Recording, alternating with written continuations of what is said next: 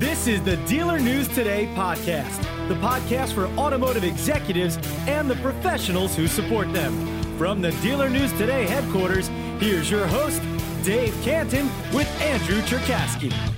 Dave, good afternoon. How are you?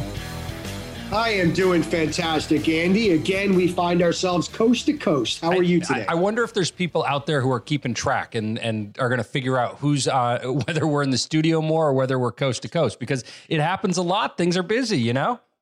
Look, let's just say it's proven that the virtual digital world is here. We don't need to be in a studio to do the show. It doesn't matter where we are as long as we have Wi-Fi. Oh, that's absolutely true. Dave, it was a beautiful weekend on both sides of the coast.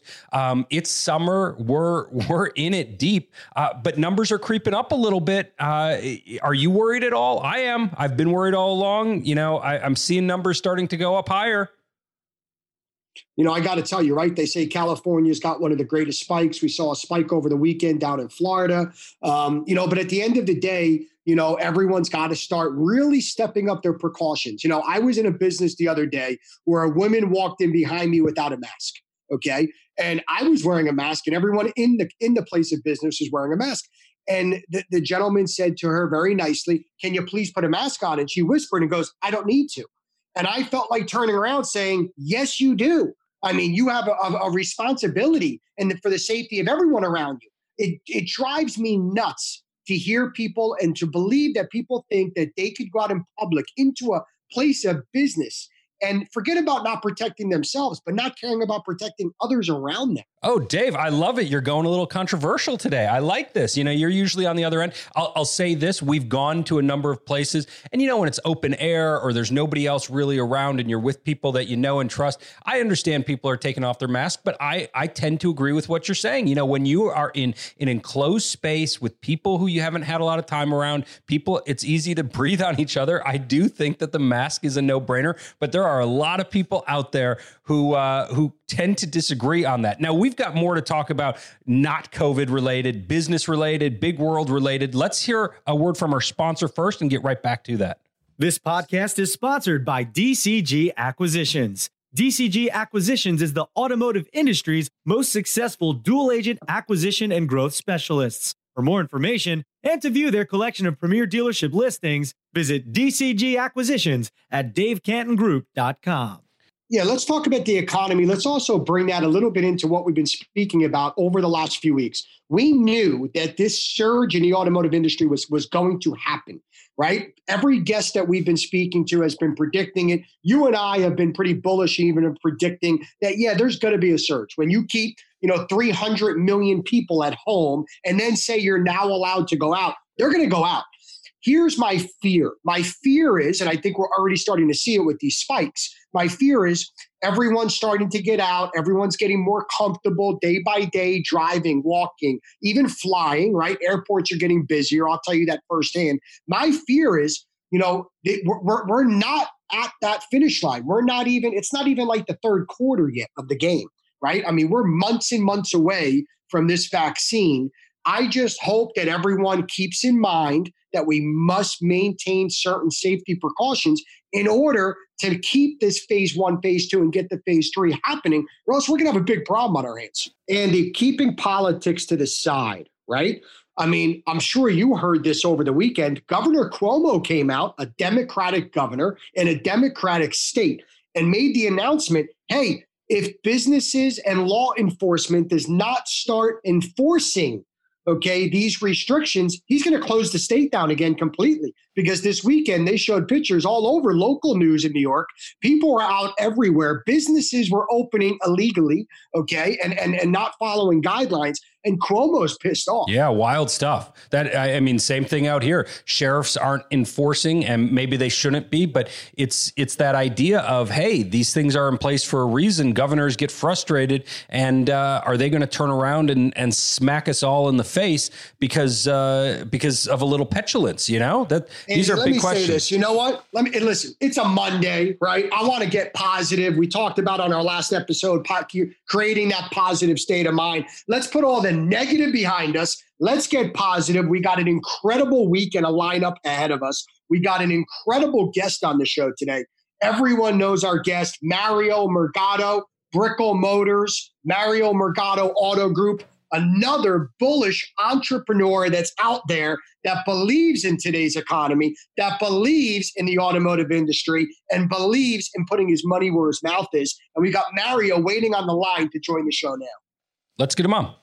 Ladies and gentlemen, with us this afternoon, we have Mario Murgado for Murgado Automotive Group. Mario, good afternoon, and how are you today? Great. Thank you. Thank you for having me on, and it's a pleasure to be on here with you this afternoon. Mario, thank you so much for taking the time to come on. You know, one of the things that we know about you and your auto group is you're positioned all over the country, from Miami to Chicago to New Jersey, now with some incredible acquisitions. Tell us what it's like or what it's been like throughout this pandemic and crisis, operating in multiple states in multiple parts of the country. Well, you know, obviously it's challenging, but it's also very rewarding because you really get to see through your people, really the diversity that you have within them, really their desire, their abilities to be able to adapt, and their resourcefulness. When you take a look at the challenges that we've been having in Chicago, really with the shutdown, the shutdown in New Jersey, the resourcefulness of our people has been wonderful to see. And I'll give you an example. In New Jersey, where they've had a lockdown, and obviously being so close to New York and really the challenges they've had there, it's been great to see our entire sales force working from home so diligently and following up with their customers and being so close with our customers and taking on really sales to a different level in the aspects of having that hand-to-hand touch, having the opportunity of saying, let me use technology to the best of our abilities, utilizing Zoom, utilizing their phones, utilizing their computers, utilizing all the technology available to them to the best of their abilities to communicate and continue that communication with them. And that has been really something that I'm very appreciative. I'm very grateful. But it's also an example to them that when you're forced to put yourself in a situation and you have to adapt, they've been able to adapt. And if you don't adapt, obviously they wouldn't have had any sales. So they've been able to do so and do so very, very well. So that's been helpful to us. Also in our fixed operations, it's taken us to the point where we've always done some pickup and deliveries. But when you have to go to almost 100% pickup and deliveries, and you have to adapt yourself to doing that, and you have to create that for the clientele, that's also been very, very good. But along with doing that, which everyone else is doing it, there are sometimes customers that still feel uncomfortable. And if they felt uncomfortable, then how do you paint that picture? And not only do you paint that picture, but how do you deliver on that and make sure that you can deliver that and execute that that car is going to be safe. The way we're going to do it is going to be safe, and you're going to execute on that in the perfect way. And you're diligent about it 100% of the time. Not 99%, but 100%, because you're dealing with something very serious. You know, Mario, it's great to see that you're leading. You've got teams of people who are out there executing with initiative. That's exactly what we want to see. Here's my question. I want to know, kind of after 3 months have passed at this point, you've got so much difference from state to state and how they've handled things. Obviously, Florida has handled things very differently than the New York area. So what do you see at this point? What's the immediate future like? What's even the slightly longer term future look like? What's your projections? Listen, each state's going to have their own challenges. Each city's going to have their own challenges. I think within our own state in Florida, you're going to have a different challenge you have in Jacksonville versus you have in Stewart, which is you have in Miami, where you have in Fort Lauderdale. And there's still not completely everything's open, even though Florida's open and stayed open. Our city of Miami has had certain challenges where it's just beginning really to open now completely. As it opens completely, that's going to be different for us because Miami was never designed early on like a city like Chicago or Philadelphia or New York. It was designed by Henry Flagler as a commercial city. So people really only in the last 30 plus years have they started to move here. So truly, I need people to come in and work, and traffic. I never would say this before, but I love to see traffic on I-95. When I see traffic on I-95, that means 200,000 people coming down and coming to my city. So I look forward to traffic again. When traffic is there, that means people are in our city, and we want that because we do a lot of business that's outside of our area. We do a lot of business where we sell outside of our area. So for our fixed operations, that is significant. When you take a look at that, was one of the biggest challenges we had in Miami. So even though we were doing pickup and delivery for folks, when you sell so much outside of your area and out of your primary area, that becomes a difficult area that you have to overcome.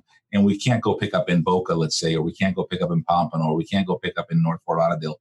That's too far out to be able to deliver that experience, and you're 40 or 45 miles out. But we're looking forward to that for us here.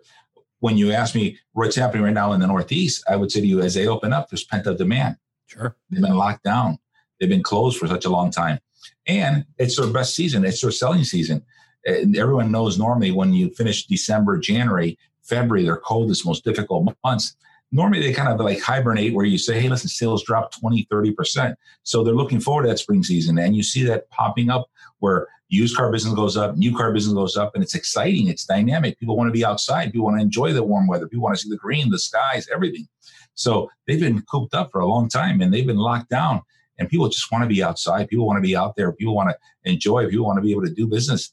And I believe that's there's a lot of business out there to be done. And I think those that are ready for it, those that get excited for it, those that are energized for it, and those that want it and prepare for it in a smart way, an intelligent way, and ready to take care of the customers, they can prosper and they can do well. Mario, let me ask you a question. I hate to age you with this, but we all know that a former managing partner at Braman Automotive Group for over 20 years, and then in 2000 went out on your own. So that's 4 decades of being in the automotive industry. What have you learned throughout that 40 years that allowed you to prepare for this pandemic and lead your teams through this pandemic? Give us one great piece of advice that you learned over those 40 years that allowed you to deliver it directly to your teams throughout this pandemic. Well, there's a lot of things that I can tell you, but I'll tell you one quick thing, that you have to be able to adapt quickly. You have to listen to your customers. You have to listen to what's happening in the marketplace on a consistent basis. Way too often we think we know. Way too often we want to do things that we believe are the best things, and way too often we want to rely on things of the past. And we can't rely on things of the past. Past will give you wisdom, will give you experiences, but you have to be ready to adapt to things that are new and different. And what do I mean by that simply? It's simple. Today, people want to do business on an iPhone, and people want to do business electronically. And today, people want to do things where they want to do things in a rapid pace. So if they want to do it like that, you have to be able to be resourceful and be adapted to do that. And if you don't do that like that, then you're not really taking care of your customer the way they want, the way they need it. So you need to be able to listen and adapt very, very quickly, more than ever before. And I think you have to be also resourceful to be more engagement and customer-centric than ever before. I would tell you that the difference between the 80s and the 90s is that the 80s never changed much from the 70s, but the 90s exposed us differently than the 80s ever did. So the speed of change came much quicker. The 2000s from the 1990s was completely more speed came in. As more speed came in, more change came in. And then as 2010 to 2020 comes in, again, more speed. And those resources that came with that speed, really the world became much smaller, much tighter. Things have to be at a much more rapid pace. And if you're not prepared to do that, and you don't work with that, and you don't train your people to do that, and the people that you hire for that, it's also important.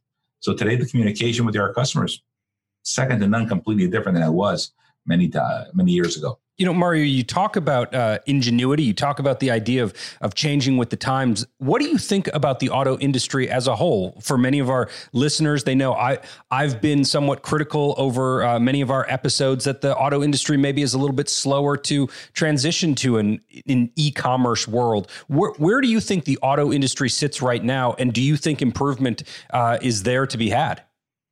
Well, I think to answer the last part of it, you always have to look for improvement. So I think we're never perfect, and we should never think we're perfect. We should always be looking to see how is it we can improve. That's a good sign of good leadership. That's a good sign of a good organization. That's a good sign of a good business plan that you want to have. So you're always looking for what's the best. And I think you always should be modeling and taking a look at things that are outside of your business. So if you're looking in the hotel world, if you're looking at other retail spaces, if you're looking at out in e-commerce, you have to look at everything else out there, and you have to benchmark against that. So you want to benchmark against those so you can be a better player, better worker, better producer in those aspects. But going back to our business, I will tell you that I'm still bullish on our business, and I'm bullish very, very strongly. I think today you have to be a little bigger than you were before. I think the single store operator is going to be a more challenge. It's going to be more difficult. Things are more expensive. Things are more, the things that you have to offer the consumer today cost more. The requirements that the manufacturer has asked of you are more, and you have to be ready to have more offers for that consumer.